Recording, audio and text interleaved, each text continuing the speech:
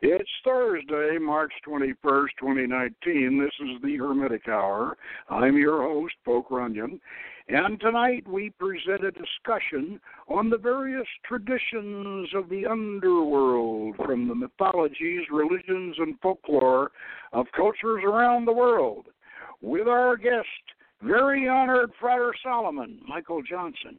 Frater Solomon is a biblical scholar with a background in social science, and Mike has compiled maps of the underworld, which locate the hells of the major religions. And your host, Frater Thabion, that's myself, will join in with references to Kenneth Grant's Tunnels of Set, Shaver's Dero caverns, the underground kingdom of Agartha, and the Shamanic under- and overworlds, and the proto-psychological Kabbalistic metaphor of the Nepesh, the Nechamah, and the Ruach.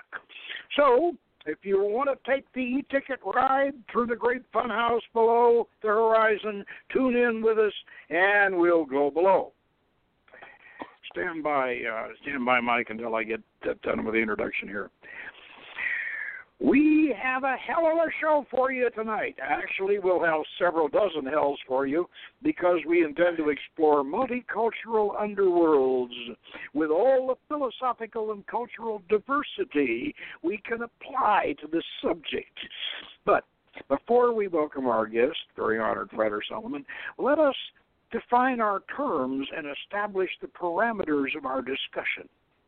First, we must remind our listeners that we are Hermetic, and this means that we fall below, which in this case means man, that's us, boys and girls too. Man is a microcosm of the greater universal macrocosm, which means that you have the sun and all the planets inside you. And it also means, as Omar said, you yourself are heaven and hell, heaven but the vision of fulfilled desire, and hell but the shadow of a soul on fire. The Kabbalah is psychologically divided into three realms: the Nepesh, the subconscious, the Ruach, the reasoning consciousness, and the Nechamah, the higher spiritual or cosmic consciousness. Now, this three-level structure becomes the metaphoric model or formula for myths, legends, religions, and philosophies, and Freud and Jung's psychology, wherever human society develops. Heaven and hell are really day and night, because the heavenly bodies, the moon and the constellations, all disappear at sunrise and reappear after sunset. The underworld is actually the overworld, and so it was in ancient times, until Heracles dragged Cerberus, the guard dog of Hades, out of the cavern. But shamans, Kabbalists, and magicians still reach heavenly mystical realms by first going down into the darkness of the underworld in order to climb a ladder to the stars. The Western esoteric concepts of heaven and hell are a combination of biblical, Old and New Testament, and classical Greco-Roman mythology. There are several similarities and syntheses between these two themes. And in the oldest versions of both, the underworld of the dead was a dark and dismal place, Sheol for the Hebrews and Hades for the Greeks. In those days, heaven was only for the blessed, or, in the Nordic version, for the heroes. Through the Gnostics, Christian and Hermetic, the ancient Egyptian ideas of a redeemer and a paradise to come created new maps of heaven and hell. I suspect that this ancient Egyptian legacy even spread eastward. Conversely, the ancient Egyptians themselves may have been influenced by the Central Asian pole star cult. We know that Scythian shamans influenced the Akkadians of Mesopotamia and the Orphics of ancient Greece, and perhaps the ancient Egyptians before them. Thus, the notion that the Milky Way is the river of souls, which moved Plato to say that every man is a star. All this, you thought Crowley said that, but Plato said it actually. All this gets very complicated, but it boils down to this. There is a connection between humans and the greater universe they live in and die in. This is especially important if we believe, as so many of us do, that our minds are our software and our brains are the hardware. When we die, we can upload our minds to the cloud. Keeping this in mind, pun intended, we can understand various attempts to create micro-macro schematics, such as the Kabbalistic tree of life and the more naturally oriented Nordic Yggdrasil. And we can enjoy Dante's Divine Comedy and the various heavens and hells of the Buddhists and the Muslims. We can understand and enjoy such modern developments as the subterranean kingdom of Agartha,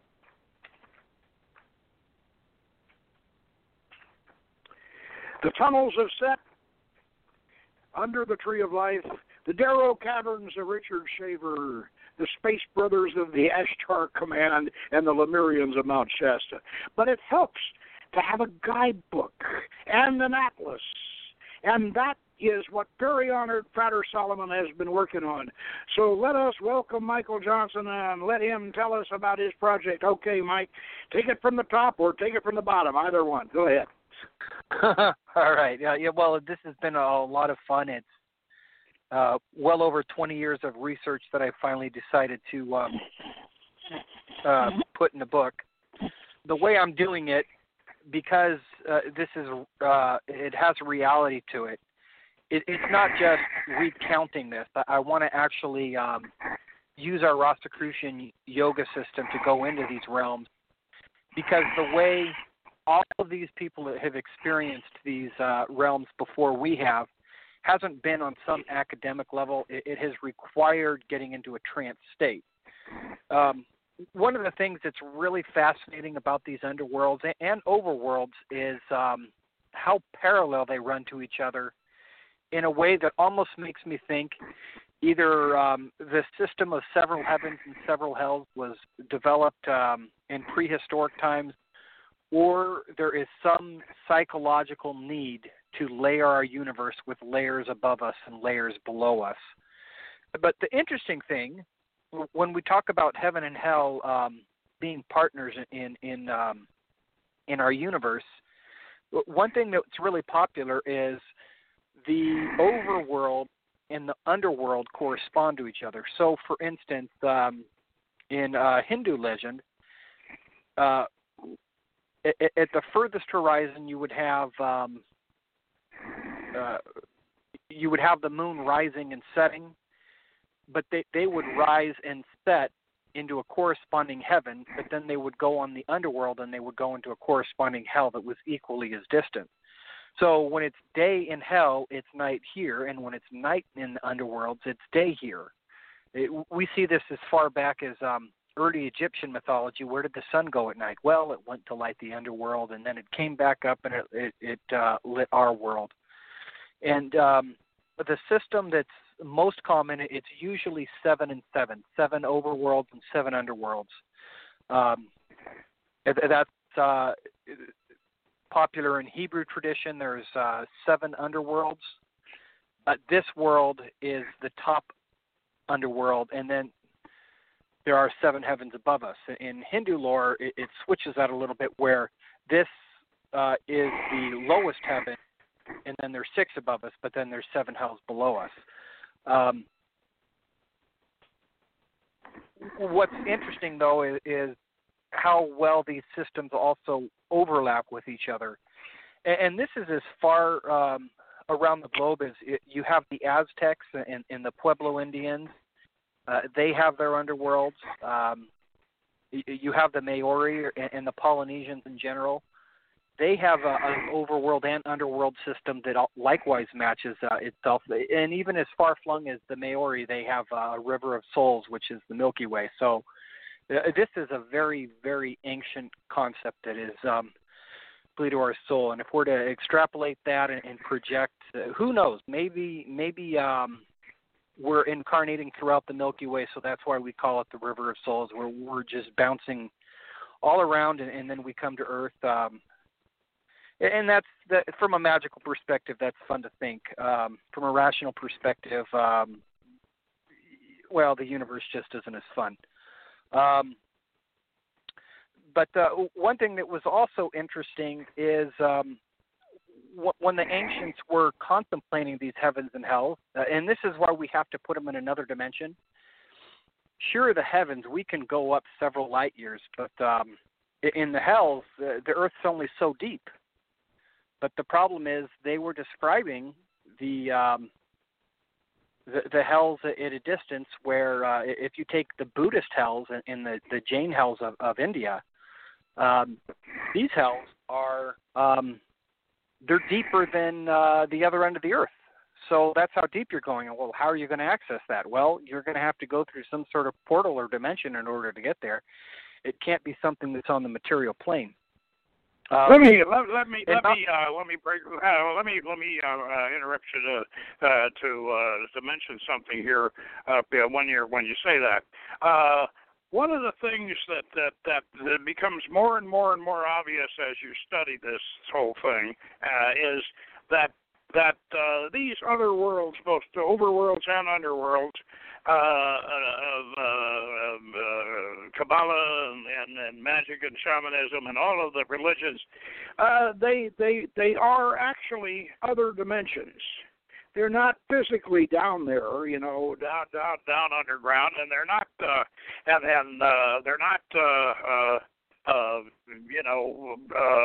physically, they're not out there in outer space either. Everything, as one person pointed out, the whole solar system and even the next solar systems and again the whole galaxy and then even the galaxies beyond are all in our physical dimension, and yet they are also in another physical dimension, and this becomes more and more obvious the more we get into this. And I like to use the old hippie joke, about the two hippies standing down on the Santa Monica Pier.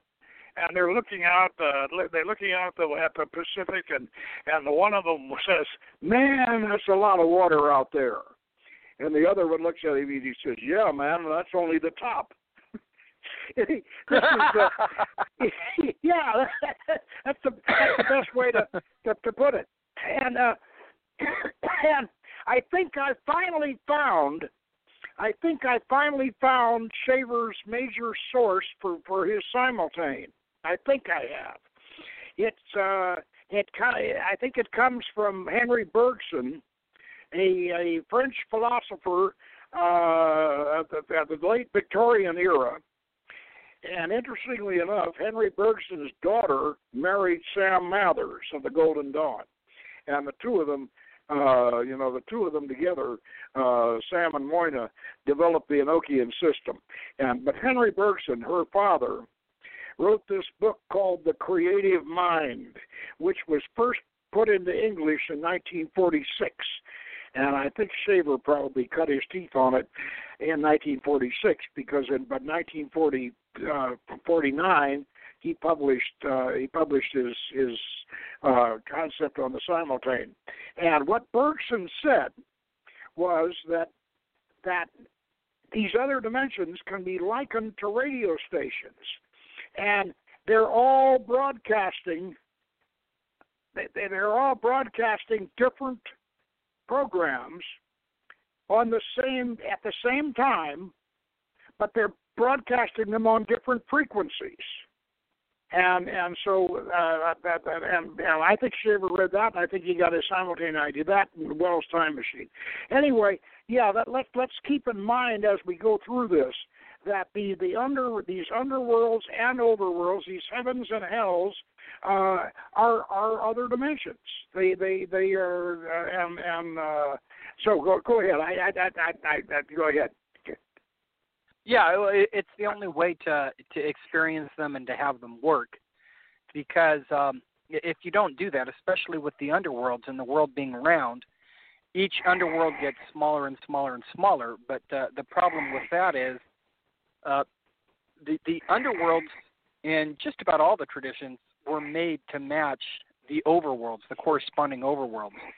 So your first hell is small, and it's the same size as your first heaven. So that would be the moons going over the world and under the world, and it has to have the same dimensions. But the problem is the further out you go, like let's say when you go to the sun or you go all the way out to Saturn, then the corresponding hell beneath has to be that much deeper in order to match the heaven above.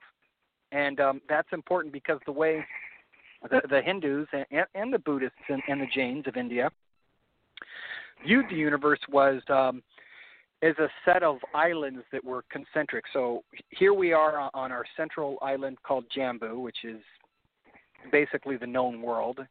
Then outside that, there's a round ocean because the Indians, they view the world as round. And when I'm saying round, I mean like a circle. The land was a circle. Around that's a circular sea. Around that's another circular land, and then another circular sea. And what all the planets would do is they would go through these seas to light the underworld, and then at the next day they would be lighting this world, or at night they'd be lighting this. They would be in this world. So they would switch positions where one was lighting the other. And one thing that's interesting is these underworlds. We think of them. That most of us come from a Christian upbringing, and there's heaven above, and there's hell below, and they're very distinct. They're very much opposites, and there's no union between the two. However, when the ancients were going out and they were going up, there was a corresponding downside. So if you went above, you were also going below. This Milky Way, the ancients looked up, and they knew that it went around the whole planet because they could perceive the stars. So not realizing the world was round, that meant the Milky Way had to go into the underside of the planet, but it would actually, they would have considered it the underworld. So just to cover a couple of traditions to give you an idea of the beauty of these other realms. In India, the thing that was really common was to view all these as beautifully jeweled realms that were lit by gems because there was no sun to light them. Because all these realms were separate. There was only one of these realms that had the sun running through it. The rest of them just had a planet running through it. But the first realm, and this is kind of interesting, is it's called Atala. And in that region, there is a great magician named King Maya. And he rules this beautiful realm, and it's a realm where if you're there, men are going to like this more than women, but you just have tons of women who are pleasing every single one of your sexual whims. The next level down is Vaitala, which is a realm where a very precious form of gold is made. And this is kind of odd. This is where Shiva is in charge. His name there is Hara Baba is his name as his incarnation in this world called Vaitala. And in here there's a river. Vital kind of goes with it. There's a river of semen, and it's called the Hataki River. And there's a substance associated from it. The fire god Agni, when he drinks from this river, he vomits a very precious gold called Hataka. And so it's a realm where everyone has all the gold that they could ever need of or dream. So again, it's a very jeweled, bespecked realm. Next realm down is Sutala. It's where King Bali rules. And the legend of King Bali is millions of years ago. This little dwarf comes to King Bali, who's taken over the heavens, and he's taken over the earth, and he's obviously in charge of the hells. And this little dwarf says, let me take 2 steps and let that be my kingdom. And so King Bali says, hey, you're just a little dwarf, that's fine. And then Vamana, he turns into a full-size Vishnu. One step he covers the heaven. The next step he covers the earth. He can't take a third step because there's only two. So he says, all right, Bali, you get the underworld, which is it's described as a very beautiful, jewel-decked place. And then you keep going down. The next one is the demon magician Maya, and you have all these levels of these powerful serpent-like entities called Nagas. The Hebrews, where they got their system, and I think a lot of people miss this because I've had a devil of a time, no pun intended, trying to dig up the names. But there's the 7 gates of hell, and that comes from Babylon. And there's the 7 Hebrew underworlds.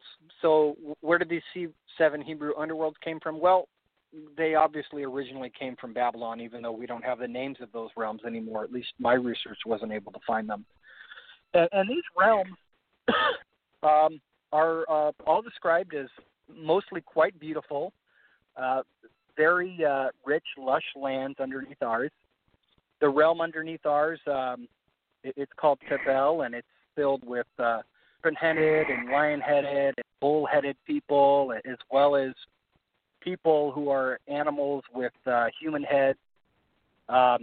You go a level below that, it's called Zaya, and that's a land of extreme wealth where very beautiful people live. Then below that is a world called Neshaya, which means forgetting, and that matches the Greek river of Lethe, where people, they drink from it and they forget. So nobody in Neshaya has any memory because they drink of this sea of forgetfulness. And then the fourth world down, Wait. But before you leave that, let's make sure that everybody listening understands that also corresponds to the river Lethe in Orphic mythology. And the river Lethe is the river of forgetfulness, and So this is one of the. So many times we find that we find in biblical and in classical mythology we find the same motifs, like Noah's Ark, in biblical mythology, Noah's Ark lands on Mount Ararat, and in Greek mythology, it lands on Mount Parnassus. We find these stories that back and forth. Go ahead. I just want to make that. Just want to make that insertion there, so we've sort of underlined that. Okay, go ahead. Yeah, I think it's interesting that both something that was obviously Phoenician in origin, the underworld of Zaya, matches the Greek river of Lethe, which is the river of forgetfulness. You go further, and there's only one world in Hebrew lore that's really a world that you don't want to get yourself caught into. At least 6 of the 7 layers. It's called Arka. It's the 5th underworld down, and the top level is Sheol, which is where the general dead go. The level below that is Abaddon, then there's Saith HaYawan, then there's Bir Shahat, and there's Sha'ar Zalamot, which means the shadow of death, and then there's Sha'armot, which means death. The valley of the shadow of death, and then the valley of death. And then below that is the fiery world of Gehenna, where the worst people end up. But then below that is a nice world called Adama, which is just another Hebrew word for earth, which is a pleasant place of brooks and streams. And then below that is Eretz, and since there's no light there, nobody can see anything in Hebrew tradition. But for the most part, all these realms that have Babylonian origin, they're actually nice places to go. Unless you've been a bad person stuck into one of these little hells, you have plenty of beautiful places that you can go on your afterlife journey. And that matches what the Hindus have. They have a bunch of beautiful realms, and it's only when you get to the realm called Naraka where the really bad people go, which is it's not 7 levels down, it's 8 levels down. And then the Buddhists and the Jains have different subdivisions. But those realms, I calculate them, they're so deep, like I said, it would be beyond the depth of the earth or even the other side of the earth. And you're getting in the Jane's world. It's pretty neat. It was so big, I calculated it out. It's over a septillion light years wide. That's over trillions of times larger than our own universe. So the neat thing about these ancients is they really had a way of making the world very, very big. And the higher up you could go, you go up to the highest heaven in Jainism, in Buddhism, and the heavens, they get bigger. And the top heaven can view into the lowest hell, and the lowest heaven can only view into the lowest hell. So there's this whole connection, kind of like Emanuel Swedenborg said, where the deepest hell sits right next to the highest heaven. They're right on top of each other. One's right beneath the other. This is why one of the metaphoric reasons why if you really want to climb the ladder to the stars, you need to go down in the cave and then you go down in the cave and then come up. And come up from the cave and climb to the stars, and this is shamanism. This is what they do. They go up. They go to the underground in order to go to the heavens, and this is basically the same thing that we have in the Kabbalah with the Nepesh and the Ruach and the Nechamah. And you bypass the Ruach, you go down into the Nepesh. That's just the subconscious and bypass the Ruach, the rational mind, and climb to the Nechamah, the cosmic consciousness.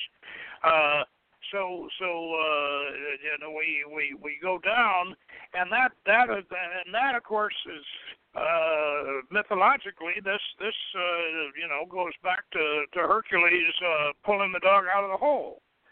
When he pulled the dog out of the hole, which was probably about 600 BC.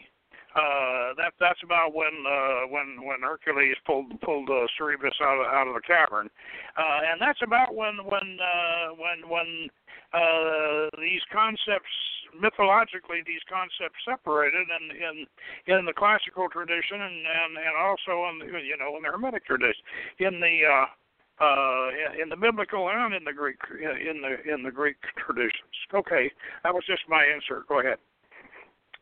Well, no, that's an interesting point, because I kind of thought you would be saying the opposite of that, which is heaven and hell were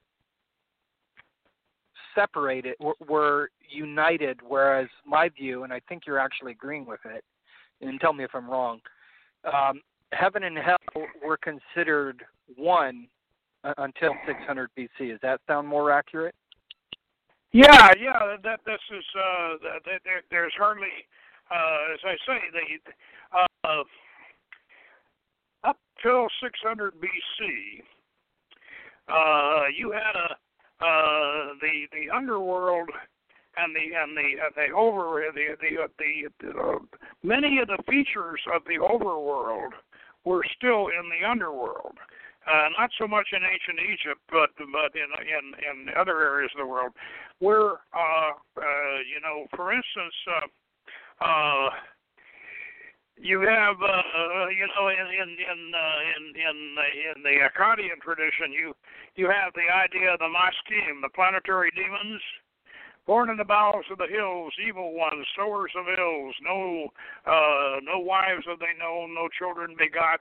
The beings, they are seven disturbers of heaven. And what this meant was that the planets rose up, out of the bowels of the hills. So you look out to the horizon and in the hills after sunset, and you see the planets starting to rise out of the hills.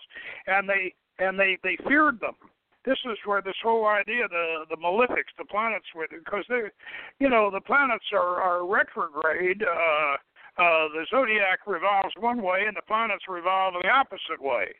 And this is where they got the idea of the disturbers of heaven, born in the bowels of the hills, evil ones, sowers of ills. And this was the idea that the overworld was the underworld, during the day, so does that answer your question? Yes, it does. So I guess you and I are thinking more alike on that than I had thought. One thing that is interesting when you think about a cave, and you think about the images that caverns inspire, there's two. And it's interesting because they go in the opposite direction, and there's legends that match both.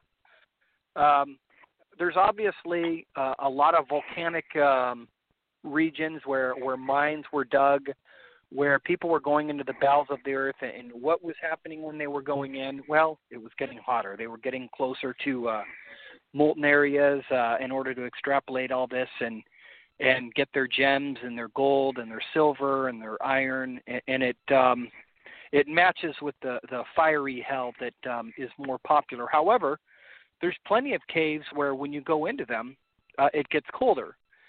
So with these two different types of caves that you can go in, and there's even an interesting city. One thing that's really interesting is in ancient times, there were all sorts of entrances into the underworld. You had all of these caves that rivers came out of all over Greece, and they were gateways into the underworld of Hades. So Hades wasn't some far-off land that your spirit would float to. It was immediately below Greece. True across the globe. But what was interesting is the Chinese have a tradition of 7 hot hells and 7 cold hells. And I think what inspired this is there's plenty of caves where you go into when they're cold. And you're thinking, well, where does this cold come from? Well, it comes from the cold hells. But when you're going into a cave that's hot, where does that heat come from? Well, that comes from the hot hells. So it's kind of interesting how they came up with 2 different sets of hells, and they're fun to read about, but they're also places you don't want to visit because if you're reborn there, the nearest one, you have to live for tens of thousands of years, either getting chopped up and frozen or chopped up and burned, just depending if you go to one of the hot hells or cold hells. And then 7 layers deeper, well, your life is 20 times longer than these tens of thousands of years. Then the next level down, even 20 times more. So to match the intensity of all these hells, the nice thing is at least there's a corresponding heaven where things get 20 times better and 20 times better and 20 times better. One thing that also stood out to me when I was studying all of these is the overlap. One of the things that really, really shocked me in particular is the overlap between Aztec and Nordic mythology and their afterlife, because their afterlives, these are people who are, they're separated by a huge ocean, but for some reason in their meditations, they were both warring cultures, but they had a lot of similarities. They had 3 principal afterlives that you could go through that correspond with each other. There's the hell of the general people, and the Nords called that Helheim, which is kind of a gloomy world. The Aztecs called that Mictlan. They also had an interesting paradise that you could go to if you died by anything related to water, and this is both the Nords and the Aztecs. If you drowned or you died from some water-related disease, dysentery, then you would go to what the Aztecs called Tlalocan, which is the watery paradise, and the Nords called Noetun, which is also the watery paradise. And then they each had their own version of Valhalla. The Nords, if you were a warrior, you died in battle, you'd go to Valhalla. If you were an Aztec and you died in war, you'd go to the heaven of Huitzilopochtli. So that was an interesting overlap. Another interesting overlap is the Tibetan underworlds and the Navajo and Hopi underworlds, because they match each other. And these are before you get to any of the hells.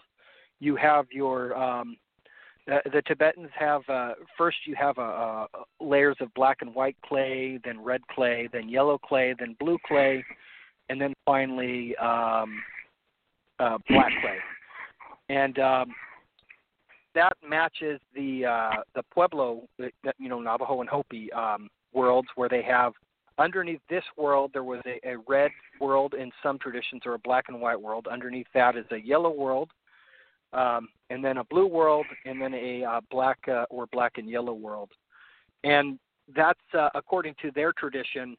Where did all humans come from? Well, they actually came from these underworlds, and they ascended to get to our current level, which is interesting because it goes totally against the grain of what most of us think of.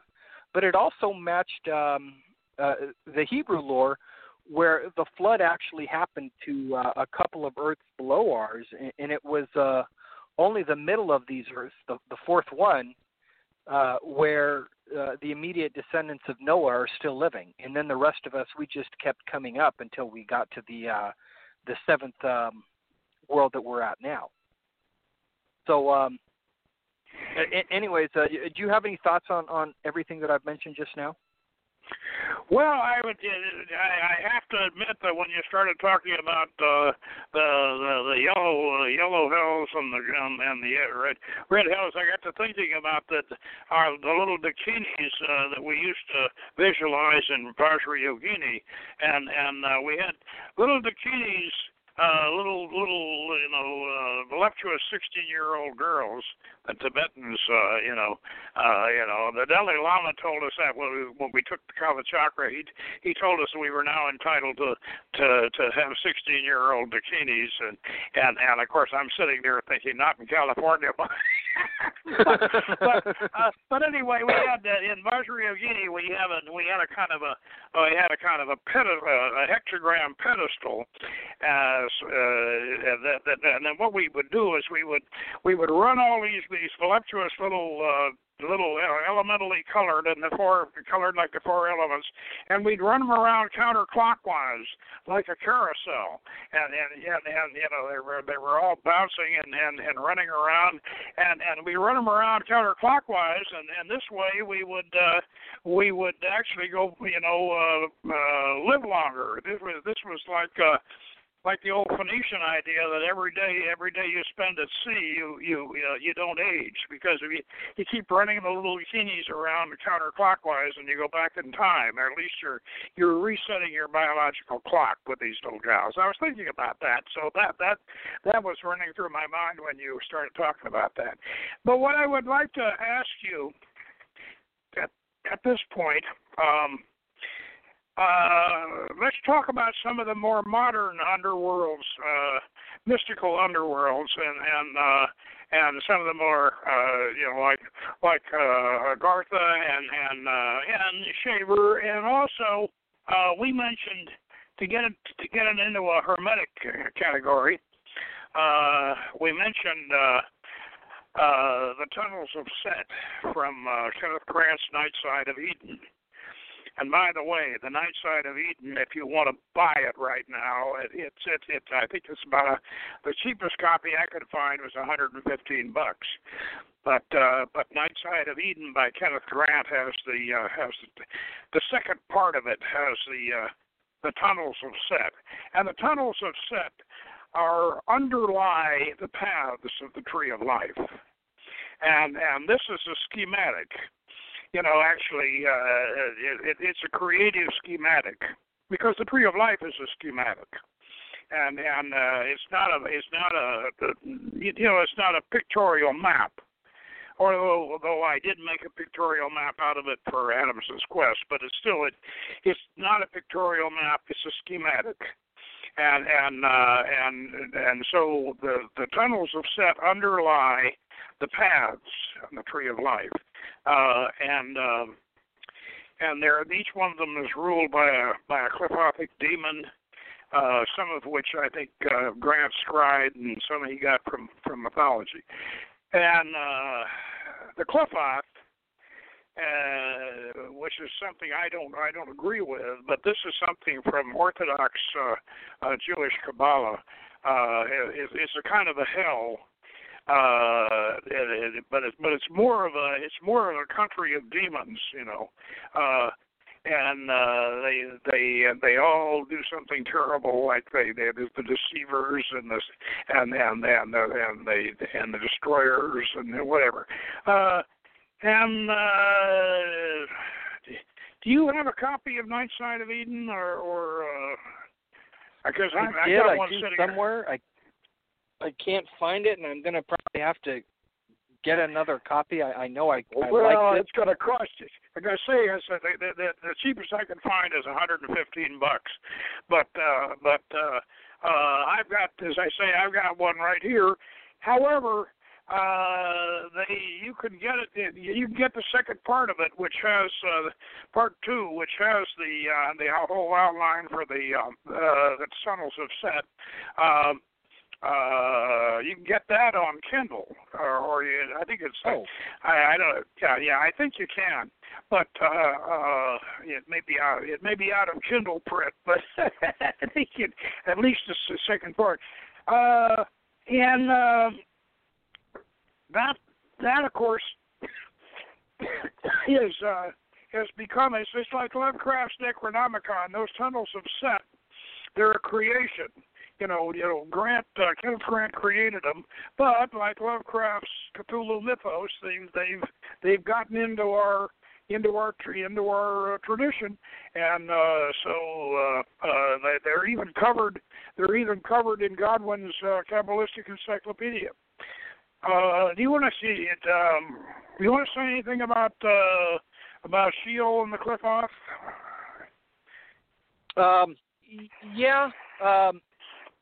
Sheol. The interesting thing is when the Hebrews built out their tradition, Sheol was the top level because it was a comparatively amicable place. It's where everybody went. But then when it was expanded into 7 hells, then it became more like the traditional hell that we're used to, and it kind of matched. It's actually what inspired Dante's Inferno, which is a pretty good description of the way they thought hell was. Of course, it has his own creative insertions in it.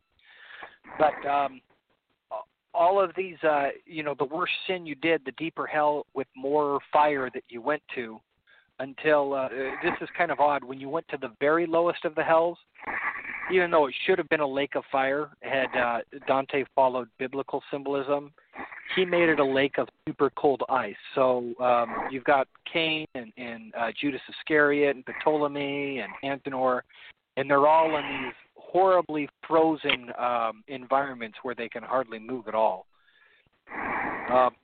Beyond that, I can't say I've read the Night Side of Eden in such a long time that I remember much about it.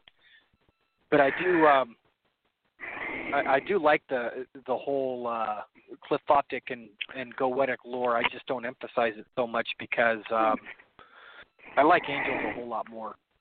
I agree with you, and I don't like the Qliphoth because the Qliphoth is a Kabbalistic concept that based upon the idea that as the sphere as Da'ath fell, all the shells of the various spheres of the Tree of Life, and then the fall, they broke away and fell, and all the shells fell down. So the Qliphoth is full of shells.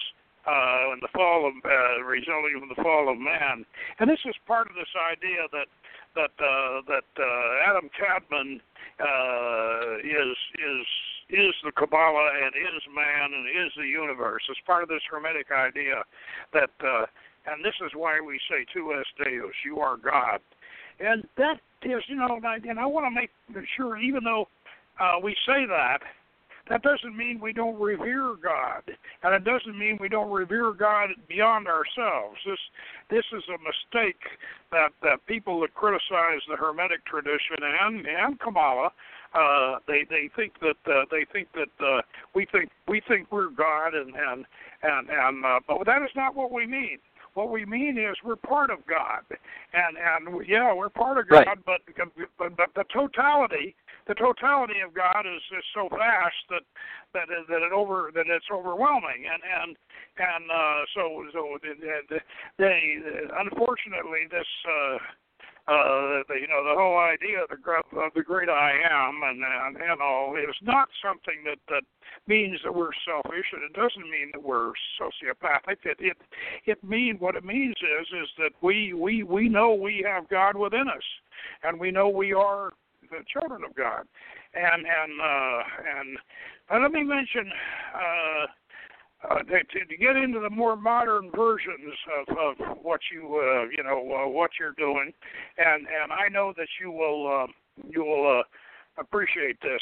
I'm looking at on my knee right now is Subterranean Worlds. 100,000 years of dragons, dwarves, the dead, lost races, and UFOs from inside the earth by Walter Crafton Minkell. Now this is a nice fat paperback, and it's essential on this kind of subject. And right now, the used copies. I know that you got a copy and I got a copy, but right now, used copies of this book are going for about 100. I think about 100 and about $75 a copy. I think you can get a good used copy of it. Anybody that's interested in modern versions of these underworlds, modern versions, all the way from Agartha in the Victorian age. That's the underground city of the Tibetan in Tibet, all the way through Shaver and the Hollow Earth and all of these various the modern underworlds. You need to get a copy of this book. This is essential. You want to talk about Agartha brings up. Yeah, I definitely do, because studying the first level. Yeah, I've got your Agartha book, and I know we've talked about a bunch of different sources, but one thing that just smacked in my face is something that should have been totally obvious, is the first level of Patala, this grand jewel-bedecked world where they have a magician king named Bala. Well, which is the description of Agartha very well. Agartha and Atala, I think, are the same location. They even have similar sounds. Well, that's Hindu, isn't it? Yeah, and so that would match. It was something that the Buddhists adopted. Well, that's what they pretty much accepted all of these Hindu underworlds. Well, that's what Jocelyn Godwin said in that foreword, that this you can trace this back to Brahman mythology. Right. This would that Agartha, makes sense. Yeah, it was originally Agartha. Originally was the holy city of the Brahmins. That's what it was originally, and then it got picked up. I don't think the Buddhists ever, I really don't. I don't think the Buddhists ever really got it. I think, Asandowski said he got it from the High Lama in Urga back in 1920. Well, no, I don't think he got it. I don't think he got it from Urga at all. I think he got it from Roman Sternberg, and I think Roman Sternberg probably read, because he was into that sort of thing. He thought he was the reincarnation of Genghis Khan, and he probably read St. Eve's book Agartha. I don't know whether there was a Russian translation, but I don't know whether Roman read French or not. But I'll bet you he picked up the Agartha story from Eve's book in 1910. And then he told that to Asandowski, and Asandowski goes and claims that he got it from the High Lama. The High Lama, of course, was an alcoholic and a child molester and a really scumbag. But I think it came from Roman Sternberg, but originally came from Eve's, because Asandowski's version of it is almost identical with Eve's. What is it? St. Eve's, Alexander. Saint Eve is the Alvar. You got it right there. What's his last name? Let's see. Marquis Alexandre Saint Yves d'Alvedre. Yeah. By the way, right? that book is. That's right. That book's still available. They're Intertraditions, probably the Kingdom of Agartha, and it's available for about $14, and it's beautiful. It's a beautiful book. He went there on the astral, and this is an underworld, underground city. Of course, and as I say, it derives originally from Brahmin mythology, and of course, and as I say, it got picked up by the Mad Baron and Asendowski and Shaver picked it up from them, or Palmer did, yeah, and of course Keel and whatever. We've discussed this before, and it's. So Agartha is really, really fascinating. Before we get to the end of this discussion, I would like to mention another book, which, by the way, I'm gonna loan to you, Michael. I'm gonna loan you this book, and you will just love it. It's called Cave and Cosmos by Michael Harner, Shamanic Encounters with Another Reality. And it's got a cover showing a stairway leading up out of a cave into a celestial scene. And this is Central Asian shamanism, where so much of all of this got started. And he has in here he has maps of the shamanic maps of the underworld, the middle world, and the overworld, and they are very, very much like your maps that I'm looking at. And this book, we've actually done a show on this book, and I'm sure you can go through the archives, find the abstract. I can't remember the exact date when we did the show. It's called Cave and Cosmos, Shamanic Encounters with Another Reality by Michael Harner. And this is really, really one that we really in this particular subject we need to look at. Okay, now are you going to go ahead and develop this thing into a book? I hope. Yes, I am. I've already started the meditation exercises to allow me to visit all these worlds, contemplate them, and I think it'll be a lot more exciting than just a simple read the description atlas. I'm going to take you on a journey, starting at the highest hell, and then going to the lowest underworld, and then when I'm in the lowest underworld, I'll pop back out to go to the spheres of the moon on up to take you through all the corresponding celestial realms that correspond with all the underworlds. And that way you're going to get a very full experience of all these traditions from around the world and seeing their overlap with each other, because a lot of these traditions overlap. You have these dwarves in the underworld that match the Hebrew tradition all the way up in Germany and Norway. And it's just really, it's fascinating and it's beautiful. That's something that I can't stress enough. All of these underworlds, even though they're more material and they're more opulent and they're more focused on all the glories of materialism, they're still very beautiful places to contemplate where even if you do end up in one of the underworlds, hey, it actually isn't going to be that bad. Yeah, and of course they are, as we have said, they are extra dimensional, and so they can be visited using Rosicrucian yoga, and they can. I'm sure there are people that they can use other methods to visit them, but I don't want to mention that. We'll hold out now. We'll hold out for Rosicrucian yoga, and right. Anyway, yeah, and anyway, this has been a fascinating evening, and I'm sure that our listeners will be looking forward to you publishing this. I'm looking at some of your graphics, your beautiful graphics that you've been working on and on this subject. And I want to thank you so much for coming on board and sharing all this with us. And we will look forward to seeing more of it. And so take care, and I will see you. I'll see you next week. And I'll see you at I'll see you this. I'll see you this weekend. It's seasonal. So anyway.